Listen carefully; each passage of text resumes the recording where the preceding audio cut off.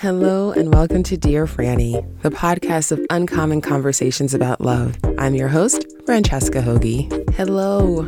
Thank you so much for listening. I hope that wherever you are keeping safe and healthy, and you are taking care of yourself to the best that you can at this crazy time. It's every day I wake up and I'm like, wow, this is still happening. This is real. So I think that I'm still in the phase where the shock is still wearing off. And I don't know, maybe you're there too. Maybe you can relate to that. And maybe you have done a better job of adjusting more quickly to this new normal. But wherever you are in this process, and especially if you are dealing with, feeling very isolated, if you're dealing with the loss of your income, I know personally a lot of people who have already lost their source of income, whether it's their business or their jobs have gone away overnight, and other people who are concerned about that happening. And that's real.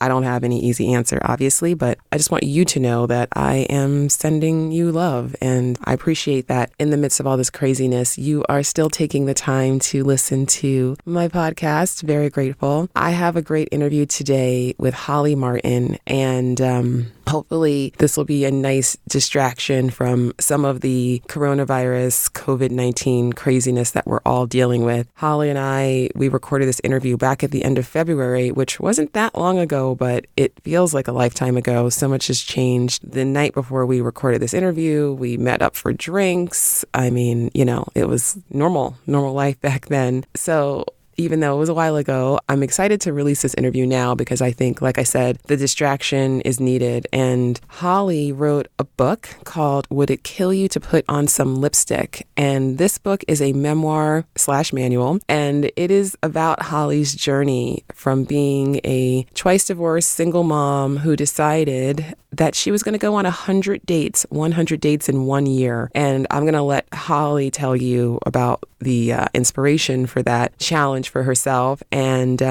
but she just set out to say, could I find a nice boyfriend if I went on 100 dates in a year? And her book is a very hilarious account of what happened and the lessons that she learned. And even though this is about dating and this is about going out on dates, which is not something that you're really doing right now, though virtual dating is a real thing, it is about starting over. And it is about, finding a new way to be in the world. And that is what we are all dealing with right now. So a little bit about Holly. She is a graduate of Columbia University. She holds a Master of Fine Arts in Creative Writing from Queen's University of Charlotte in North Carolina. And she divides her time between homes in Connecticut and California with her daughter and her dog. And she is lovely and she is funny, and this memoir and this interview is very candid and very entertaining. So I hope that you enjoy my conversation with Holly Martyn. Holly Martyn, welcome to Dear Franny. Thank you so much for joining me today. Thank you. I'm really happy to be talking to you. So I am so intrigued by the concept behind your book. So 100 dates in 1 year. That was your goal. How did that come to be? Well, it wasn't quite the goal. The goal was, or the idea to test was, could I find a nice boyfriend in 100 dates or less? And it was based on a quote that I had read that Joan Rivers had given to a woman, a young widow who was bereaved and sad about losing the love of her life. And Joan Rivers looked at this woman and said, would it kill you to put on some lipstick, set up an online account, go on 100 dates, and you'll meet somebody? And I thought about that, and I thought, could it really be that simple? And I wanted to test the idea. Could I find love again? Could I find one nice boyfriend in 100 dates or less? That was the impetus for the book.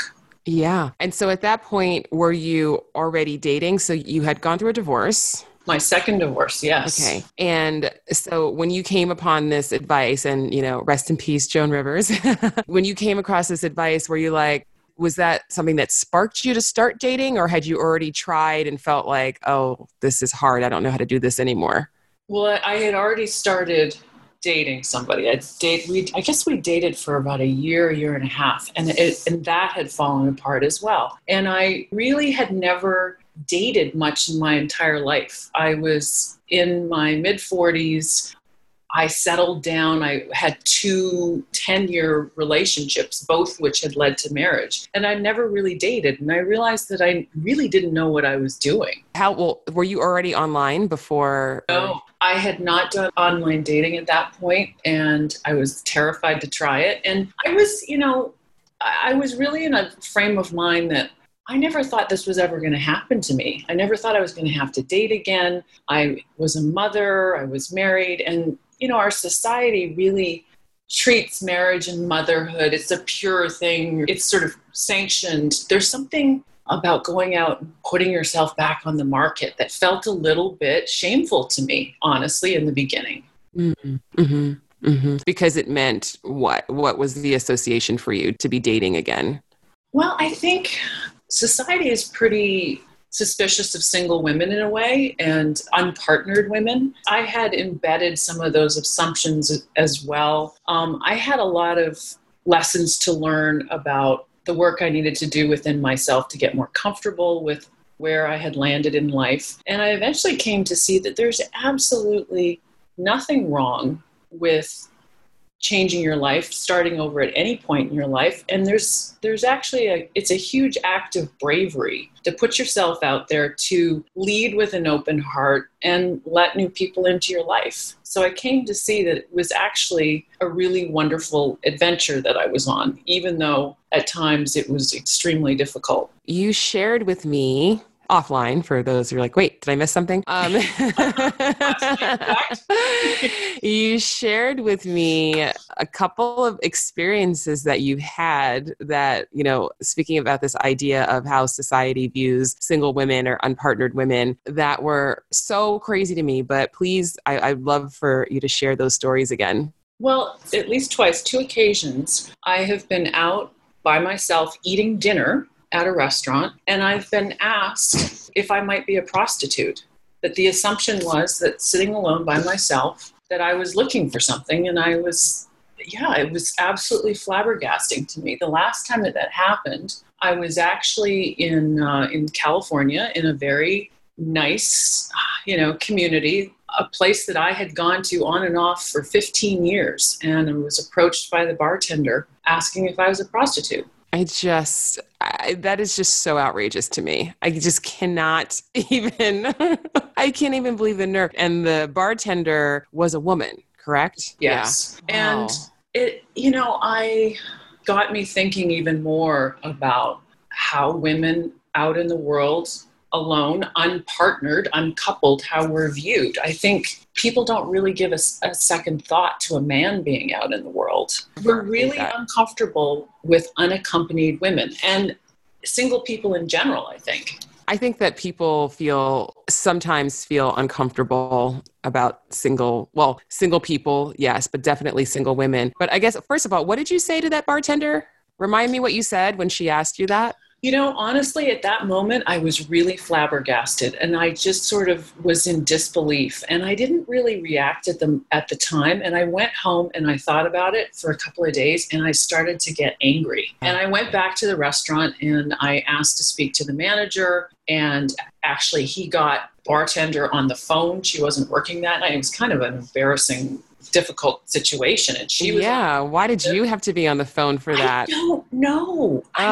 And then she said, it wasn't the restaurant manager that was asking if you were a prostitute, it was one of our customers. Which is completely irrelevant. It was going to make it better. Oh my goodness. But wow. I don't know what we do to turn this idea around. I hope that my book a little bit shifts the cultural perception of a woman's right to live as she chooses and talk to who she wants to talk to and eat where she wants to eat and travel. And it's nothing to be ashamed of. It's something to be celebrated. We can't control if we find our great love of life, but we can control whether we pursue our passions. I can't guarantee, would I like to have somebody by my side sharing some of these experiences? I would. But until I find that person, I'm going to keep living.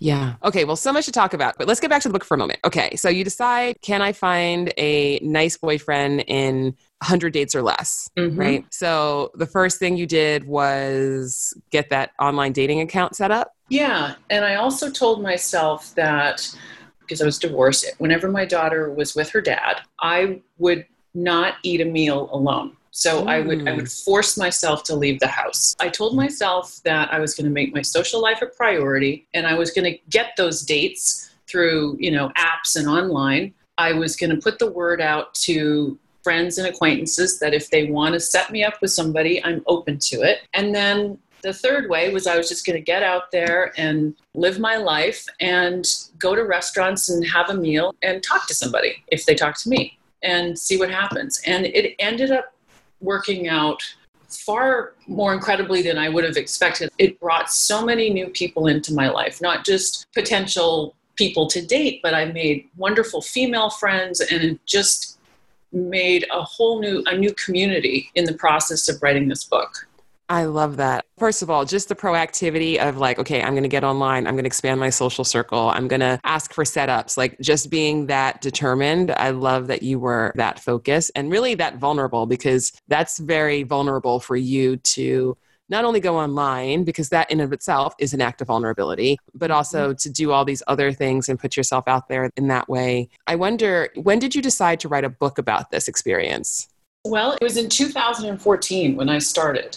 And then, so it was about from 2014 to 2015 was when the events in the book took place. And then it took me a few years to craft the story and get published. And getting published was its own journey, but I'm finally here. Yeah. Yes. And you've got like a big book launch and all of that. It's very exciting. Congratulations on that. Thank you. Very awesome. So how many dates did you wind up going on? And I mean, is it too much of a spoiler to talk about whether or not you succeeded in your goal? I did not quite get to 100, but I did get close to that number. And at the end... Do you know the exact number? I want to say it's 92. 92, okay. Maybe somewhere in the 90s. This was 92 dates, like not 92 different... Not 92 men. So in the end, I ended up becoming involved. It's really in sort of 3 relationships. And the last one, I did meet a lovely guy who became my boyfriend. And if I went out on a multiple dates with the same guy, or even if I went away for a weekend, that would be like 3 dates. So it was not 100 men. Each date is its own story in the book. Okay. That's still a lot, obviously, but I've heard somebody ask the question before, and I think I've asked this of a few of my clients, because oftentimes when people are hoping to meet someone, they're very impatient.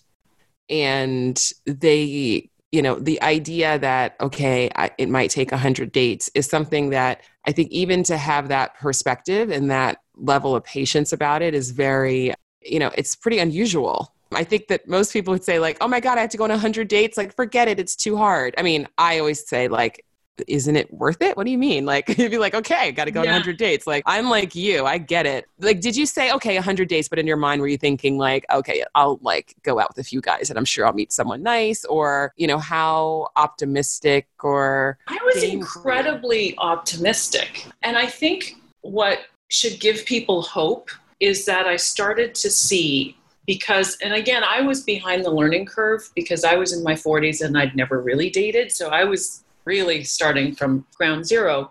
So the good news is that you get better at dating and you learn certain things and you start to understand the signals in the beginning. You start to learn what the red flags are. You start to get strong within yourself to pay attention to what people are telling you. And the good news is eventually you get better at it. You get better at pre-screening. You start to understand sooner in the beginning whether this person is going to work out or not.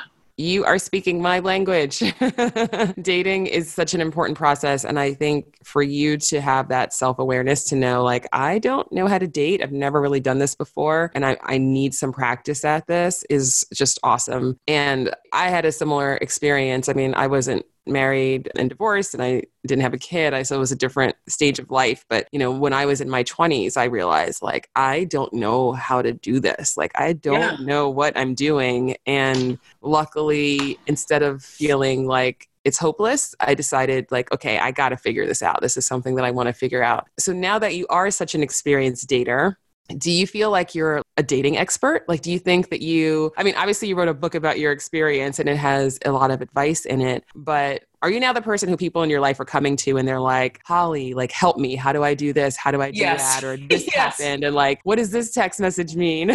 I've been getting a lot of people approaching me on that. I probably even more than talking about dating, it's been friends and acquaintances, people I meet who are in marriages, women who are afraid to leave, contemplating a divorce. And I think what they want to hear is the truth about the process. And I share with them that, yes, it's going to be really difficult in the beginning, but it's going to be worth it in the long run. And then I show them the light at the end of the tunnel. And I tell them that my divorce at the time I felt was like the worst thing that had ever happened to me. And I see in hindsight that it was actually the beginning of me becoming the person I was really meant to be. Had I stayed married, I wouldn't be who I am today. Wow, that's beautiful. And you wouldn't be a published author, probably. Exactly. Yeah. Like that was one of the things that I just kept telling myself as a writer was right into the pain of what I'm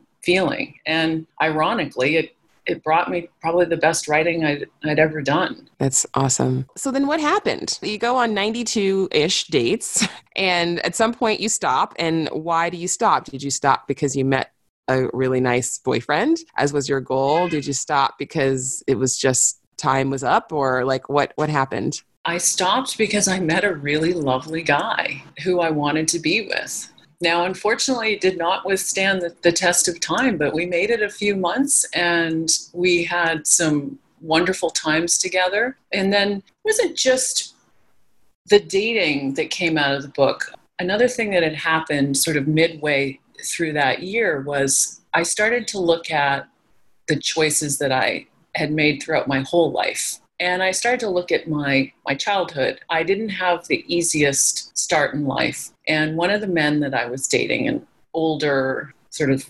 complicated silver fox, emotionally unavailable, but still kind of compelling. He said to me, Holly, your problem is that you never really knew your father. You need to find your father. And that ended up happening. I ended up meeting my father, who is in his 80s, and I didn't know him growing up. And we reconciled and sat across the table from each other. And it was that process that I started to realize that I was probably making choices, in the boyfriend department my whole life, coming out of this wound of not having had a father. And, our earliest loves are our parents, and it sort of imprints us, and it really impacts our choices that we make when we choose a spouse. Yes, absolutely. And even when they're not around, it doesn't matter. It still has just as much of an impact on us. So yeah, wow, that's amazing. So do you think that since you met your dad and, thanks to that silver fox for giving you that, that nudge that, clearly, has been really valuable and powerful for you. Do you see a difference now in how you date? Has it changed things? It has because I don't know, I'm stronger and healed. I think there was this sort of, it's difficult to explain, but it was like there was this hole in my heart. There was this sort of this something there, this achiness, this black hole of need that I was feeling. I don't think I was even really conscious of it, but somehow now that has healed and I feel a strength that I never felt before. And it's also given me a sense that love can be incredibly beautiful. It can also be painful. But I've also come to realize that loss and pain that might be associated with love is not going to kill you. It's going to hurt for a while if it doesn't work out, but we can go on, and it's worth the risk. It's totally worth the risk. That's a really important point that you just made, because I think in life in general, one of the fears that really holds people back, I believe, is fearing pain. And they're fearing pain because they think that if they have that pain, they're never going to recover from it. Mm-hmm. And just understanding that, first of all, we've all survived. None of us escape without trauma, this human experience. So we've all experienced pain, and, we've all made it through that pain. And as we get older and as we get stronger and as we get more tools for coping with that pain in a productive way, you're able to heal so much faster. Yeah. And it's not everything. It's not, the relationship falls apart and it doesn't feel like the end of the world. It feels like the end of the relationship, and that may be sad and you mourn the end of it, but it's not everything. Right. Exactly. Exactly. And it's, we have to do the work on ourselves first, try to become the wholest, most healed version of ourselves before we go out into the world and try to find a mate, because it's not fair to them either, right? Because, you bring your stuff to the relationship. So the more we can work on ourselves, the more likely we are to have, a healthy, happy outcome. Absolutely. Yeah. We are co-creators of our relationships. And it's such an important thing to remember, even when your relationships are highly dysfunctional and even when it feels like it's all the other person's fault, we still have a role to play. Well, I want to say congratulations on achieving your goal because you found a nice boyfriend. Thank you. Doesn't matter that, he's not the love of your life. You're together forever because you weren't even were you really looking for that at that point?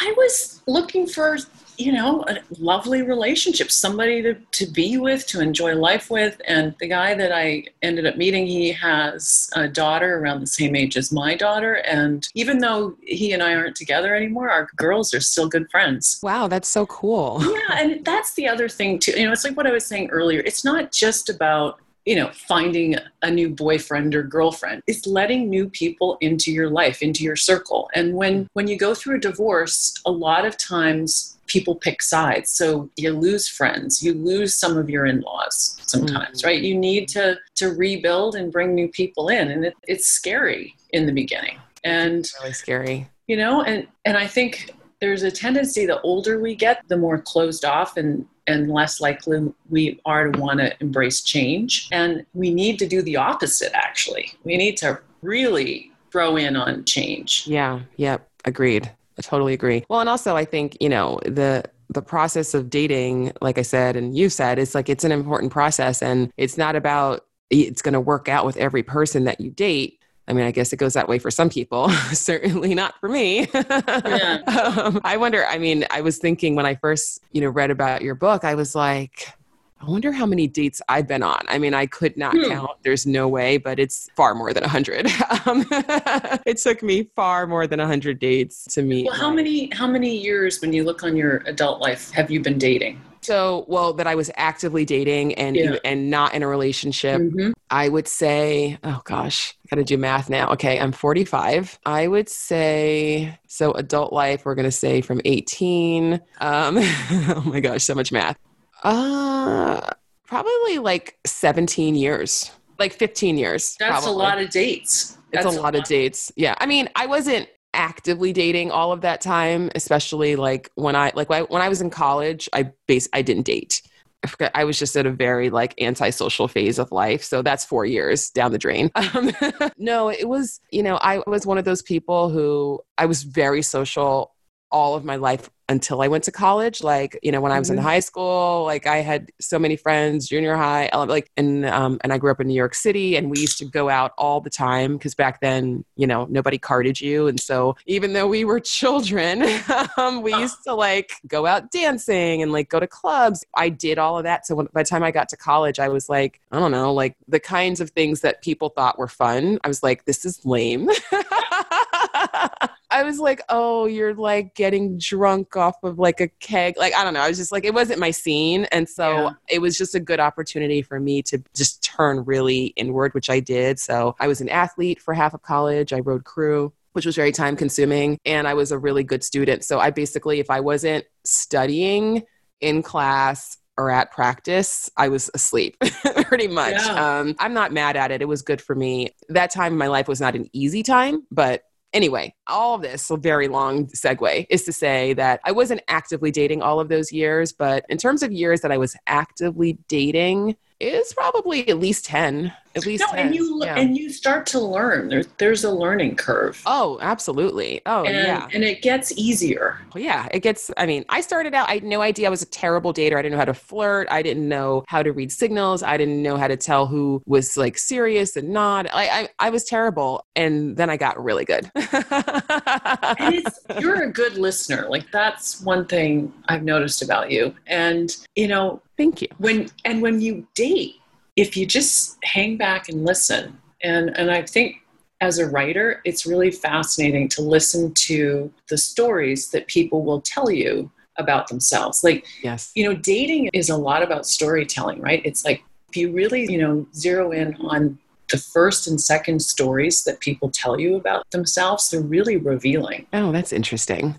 It's kind of fascinating. I'm trying to think of a good example of an early story, but it's a natural thing that goes back and forth, right? Usually there's a story from childhood in there, right? For like on the first date, the first or second story? Yeah, or like, on the first date, often people will talk about where they grew up and how they grew up. And there's usually like a little story in there, right? There usually is. I mean, like I said, I got to be like a really good dater. Part of what made me good at dating, the reason I say I was good at dating is because I figured out how to make dating very fun. And so I actually didn't typically have too many of those, like, where'd you grow up? I mean, I would ask people where they grew up because that's interesting, but like I would try to shy away from too much of the typical, especially on a first date. Like, I don't want to have like really boring conversations that you've had with, a million other people. But I do, yeah. I mean, listen, I've had men cry on first dates with me because they're telling me some story about like their dad or something. So, which is always awkward. Yeah. The first time it happened, I was like, wow, he's actually crying. And the second time it happened, I was like, oh my God, I can't believe this is happening again. Isn't that interesting? But kind of cool that he's comfortable enough in your presence to be that vulnerable. Yeah, I mean, it was kind of cool. I mean, it definitely felt like a lot, like, wow, maybe you shouldn't have gone down that road and that deeply if it's, but I didn't judge them. I was just like, oh, this is more just like, wow, this is really interesting. People are just fascinating to me. So agree. I think what people choose to share is absolutely very revealing. And I think even just looking at dating profiles, that's always fascinating to me. I'm like, wow, you had 200 characters to talk about yourself and that's what you chose to say. I actually just went on Hinge a couple days ago and I put a little time into my profile, but I really think in the end, people pay attention to the pictures more than anything. They just look at the pictures. Well, you know what? I mean, this is a whole other conversation. It just depends on what your goal is. If your goal is to get as many matches as you want as possible and go on lots of dates, then it's fine not to put much effort into your profile. But if you're looking for something serious, the people who are also looking for something serious are much more likely to overlook you if you don't, because they're not just looking for somebody who's, I mean, like, you're a beautiful woman, like you never have any trouble getting dates and getting lots of matches, but it's about the quality. It's not about the quantity. So you're right. Because it only takes one, right? If you want a relationship, it only takes one. Yeah. And so, I mean, for all of my clients, when, we redo their profiles and we make them a little bit more in depth, a little bit more. Do you make them more buttoned up, like a little less skin and a little more proper looking? In terms of, you were very revealing photos and you're looking for something serious, that's not a great plan. But more what I'm seeing is just very generic profiles. It's like, looking at this, the only thing that I see about you is that you're like cute and fun. And that is a perfectly great profile if you're looking for fun and looking for people who are, also looking for fun. But if you're looking for something more than that, then it's unlikely to be. I think you're right. I think I better go update it. I mean, time to update it. I was looking for my person. I am right. You are right. No, I mean, I did say I was looking for a serious relationship. So I did that right. And I have no idea. I haven't seen your profile, but I'm happy to take a look at it for you. Yeah, it's just about like, even in a short amount of time, you can still just convey something. Most profiles are so generic. Even the photos are cliched. Like, I don't care. I'm not offended by a sexy photo necessarily. I am offended by a totally cliched photo. So like everything. What is a cliche? Everything. One big issue that I see, this is, and I'm talking mostly about straight women here because that's mostly who I work with. And one big thing that I see is a lot of women who have pictures that are very, I call them Instagrammy. So it's like a picture and it's a great background and it's more about the background and maybe you've got like sunglasses on and maybe, you're traveling and it's great to have travel photos, but those pictures are very generic. Like everybody has photos like that, and it doesn't tell me anything of your personality. So even just a very small change, like first, no sunglasses, very basic thing. No Show the eyes, right? sunglasses. So much is conveyed through the eyes. Show the eyes. It's not about the background, especially like your first photo. It should really be a picture of you. It should convey something of your personality. It should be up close. It should be you smiling into the camera. I mean, it sounds so simple, oh, that's not going to make a difference online, but it actually does. Well, I still love the guys who have their exes in the photos with them. Okay, you were in the minority on that. Most women do not like that. No, I'm saying I hate it. I mean, I can't believe it. Oh, I thought you said you liked it. I was like, oh, Holly, we gotta talk. No, I'm like, what is this guy doing? Or even just get proper pictures. Yeah, it's bad. Well, most men are really terrible at getting the photo situation together. I mean, but most people are, because most people are just repurposing the photos they already have. And I don't think that you should do that. I mean, it's fine to have a few supplemental photos that are like, you doing your favorite activity. And if you have a photo like that and, whatever, but in terms of your primary photos, I believe that you should take them specifically for online dating.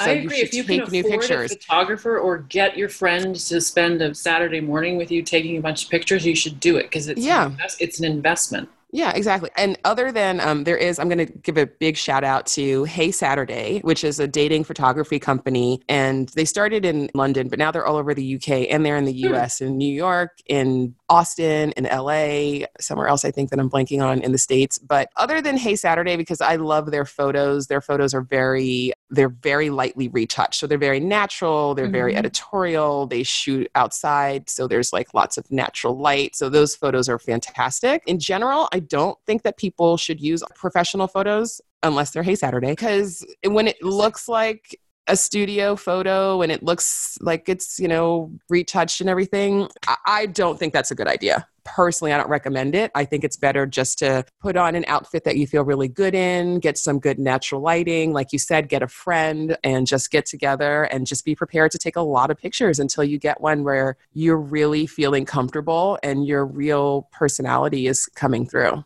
I think that's right. I mean, in the end, we have to tell the truth, right? Tell the truth about what we look like, what our spirit is, tell the truth about our age. Otherwise, you're about who you are. Your own time and other people's. Absolutely. You're not going to meet your person if you're not even showing who you really are. Like, that's just it's not going to happen. I encountered that when I was writing the book, where people would, say online that they were divorced only to find out that they were still married or separated. I mean, even that is a big deal, because getting divorced is a legal process. It's also an emotional process. So if you're just separated, or if you are still living under the same roof with your spouse, that's probably not somebody you want to be dating. Yeah, well, and certainly it's, I can't say that there's never a situation where, as a good rule of thumb, yes, I agree with you. And any kind of misrepresentation, when people are misrepresenting themselves in any way online, I just don't think that that's a good sign. But it takes vulnerability. Even a very small thing, like, when I have people take away all of their like really cute Instagrammy photos where they look like sexy and cool, but also kind of like aloof, and also like the picture isn't really about them. The picture is about, the background or the cool drink that they're holding or whatever. I get met with a lot of resistance for that sometimes. Just to have a picture that's just their beautiful face looking into the camera, smiling, that feels very vulnerable for some people. It's like, oh, wait. But it immediately changes the kinds of matches that they get. And I actually have one friend who I forced her to change her Hinge or her, Bumble or whatever profile to this photo of her that I loved. And it was just her up close and her like smiling face. And it was just a really beautiful photo of her. And, she is a special case, but she basically was like, oh my God, ever since I changed my picture, I'm getting all of these guys who are like, wow, you just look like such an amazing person. And I can just she was getting like all of these kinds of, but that's not her style. So she was like, I don't want to go out with a guy who thinks that he can see like that I'm a beautiful person. I'm like, oh my God, what am I going to do with you? So she literally went back to her like sexy, more aloof photos, because that's the kind of guy she's into. She's into like the guy who's also sexy and aloof. So you got to know what you want. I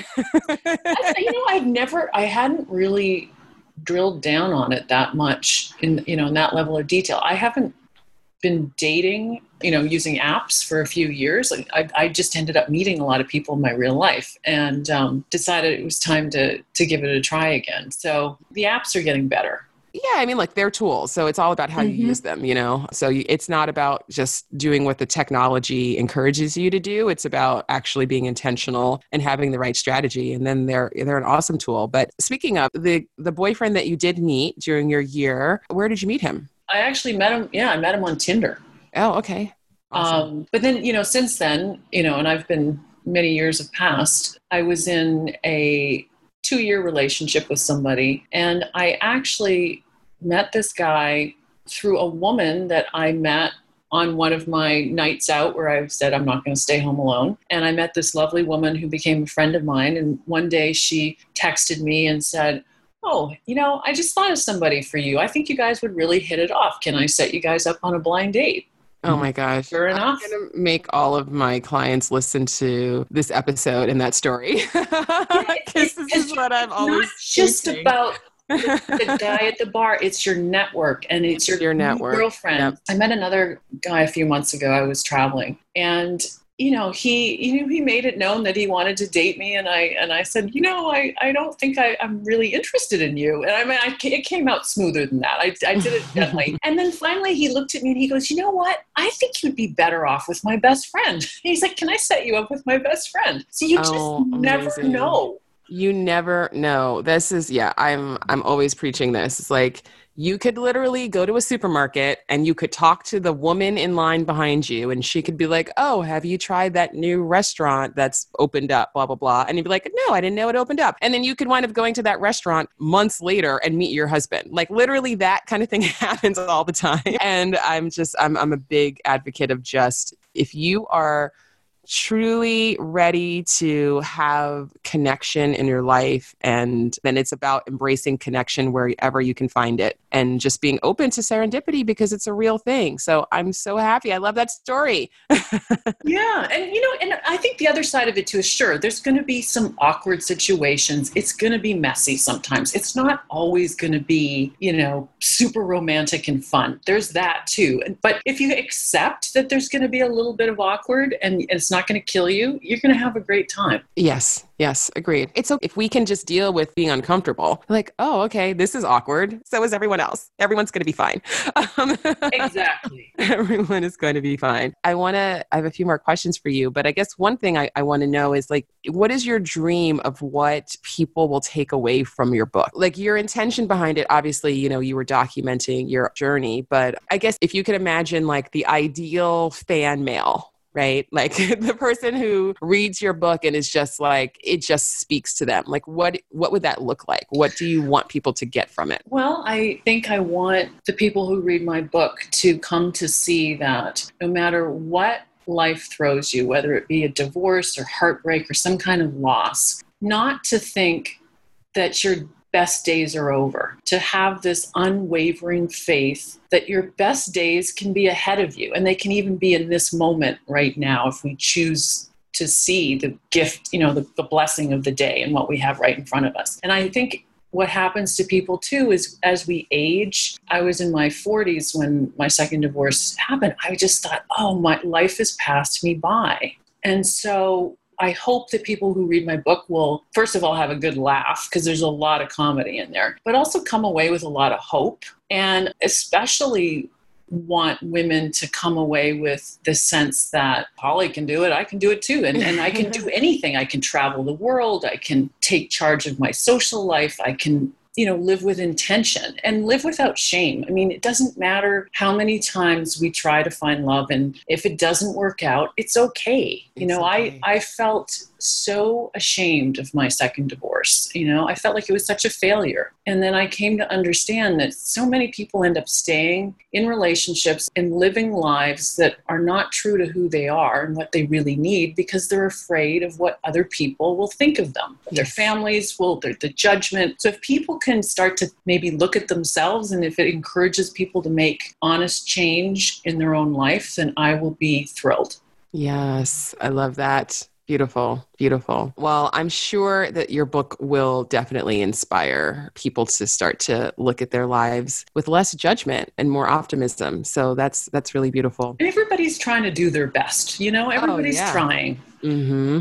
Yes, that's all we can do. We don't have any ability to do better than what we can do at the moment and at the time. And if we want to do better in the future, we got to give ourselves a break so we can actually do better in the Yeah. future, right? And not stay stuck beating yourself up and stuck in shame, like you said. Yeah, absolutely. Yeah. Well, I'm so glad that you went on this journey. And I would have asked you, how are you different than when you embarked on that journey? But I think you've already done a really good job of articulating that.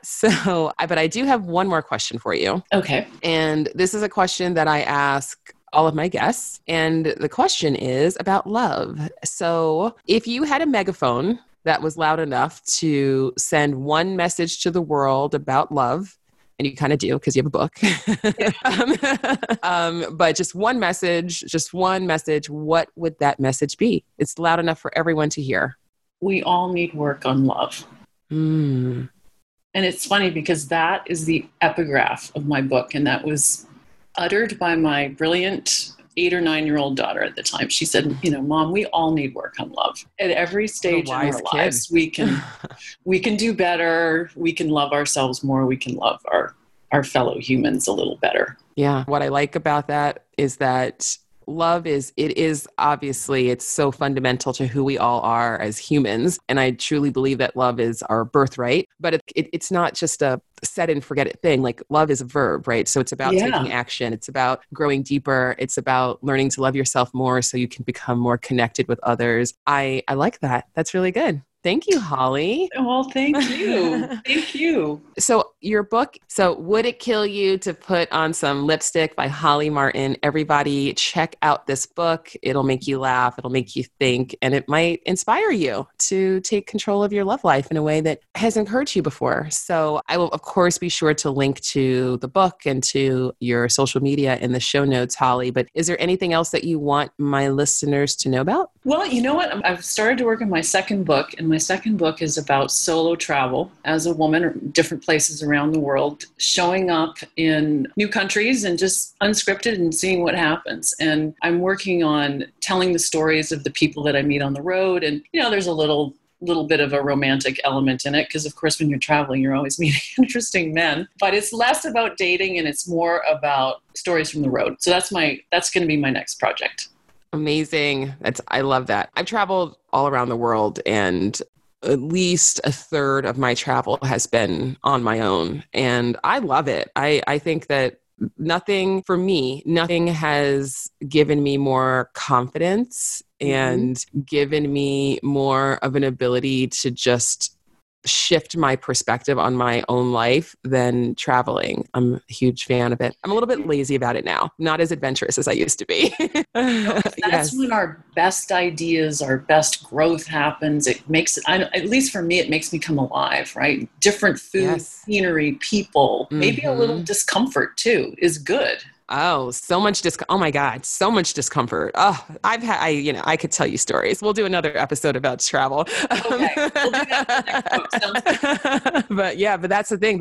For me, that's why travel has given me confidence, because I've been in so many situations where it's like, I don't speak the language. I don't know where I'm going. I don't know what to do right now. I'm stranded in this place. I can't. How am I going to get out of this? Like, I've been in so many of those situations. I have no money because I did a lot of travel starting in college and 20s where I was just really, really, really broke. Like, I think back on it now and I'm like, I should not have taken that trip with like $100 to last me for like crazy stuff. Like, ended up having to hitchhike on a highway on the outskirts of Cairo. Like, what was I thinking? But I didn't have any money. Yeah, exactly. So I've been in those situations, but not that we're endorsing that. Everyone, disclaimer here. No, exactly. No, come with a little bit of extra cash. Yes, have some extra cash, have a safety net, guys. Don't do what we did. But my point is that for me, being in those situations, and those are extreme ones, but even ones that are just like, I have to, figure out how to order food and I can't speak the language and the people are glaring at me, or like, back before smartphones, like I am so lost, those types of moments. And just like, we figured it out. Like we actually figured it out. And that is where you get confidence. It's like, wow, I had a challenge. I figured it out. And now maybe I'm more capable than I thought I was. So definitely. Just like dating. It's the same journey. It's the same journey. Like, wow, this used to be really, really hard for me. And like now it's something I can actually enjoy and look forward to. So exactly. And all those dating skills, they serve you in your relationship. So everybody out there, it's going to help your relationship when you get into that relationship be better, more fulfilling, and last longer if you work on yourself before you get into it. So yes, absolutely. Amen. I am a living testament to that. Oh, Holly, thank you so very much. It's been great talking to you. And those of you listening, please be sure to check out the show notes for links so you can stay in touch with Holly and you can grab your own copy of Would It Kill You to Put on Some Lipstick? Thanks, Franny. Talk to you soon. Take care. And there you have it, my conversation with Holly Martyn. I hope that you enjoyed it as much as I did. How many dates have you gone on in your lifetime? I'm still trying to figure out that number for myself, but not that it really matters anymore, but it was a lot. And I just wanted to also make sure that you guys know, of course, check the show notes for more information about Holly and how to connect with her. You can also check the show notes for how to connect with me. I am at Dear Franny on all social media. The podcast is at Dear Franny Podcast on Instagram and Facebook. I love hearing from you guys, so don't be shy. I also want to let you know that I am still offering pay what you can coaching sessions. So if you are trying to figure out what your next steps are during this pandemic, whether it's professionally, whether it's about dating, or whether you're just wondering how to deal with the feelings of social isolation, I am offering these pay what you can sessions, and there's a limited number of them each week, but you are more than welcome to sign up. I will have a link to that in the show notes. And if you are at a place where you're thinking, maybe this is a time for me to do some deeper work and to figure out some things that I haven't been able to so far about why I haven't been able to find the love that I'm looking for, or why I haven't been able to just live the life that I want to live and have the lifestyle that I want to have, and you're interested in talking about coaching, as always, I am offering free coaching discovery sessions. So that is another option for you to connect with me and to get some support and to get a little sample of what coaching is like. There's also a link to sign up for that session in the show notes. And for those of you who may not know, I am also a sound healing practitioner. I took my passion for sound baths and decided to learn how to facilitate them myself. And I have been conducting some virtual sound baths via Zoom, and they are free. It is my gift to my community. If you are interested in experiencing a sound bath, if you are interested in experiencing my sound bath, then also check the show notes to see where you can RSVP for the next sound bath. They are free, but there is still limited space available on Zoom. So I do need everyone to RSVP ahead of time. And that's it. That's all I got. And for those of you who have taken the time to rate the podcast 5 stars, I appreciate you. Thank you so much. And to write a review, I appreciate you so much. And even if you haven't done that, I still appreciate you for listening. And if you are inspired, if you are enjoying this podcast and you want to show me some love, I would appreciate a 5-star review. And, always subscribe so you don't miss any episodes. I've got some great interviews coming up. Even though the world is crazy, the podcast goes on, and love is still the most important thing. And it is the thing that is going to save us all. So I love you. Thank you for so much for listening. Wherever you are in the world, please stay safe, stay healthy, look out for each other, stay connected to each other, and have a beautiful day.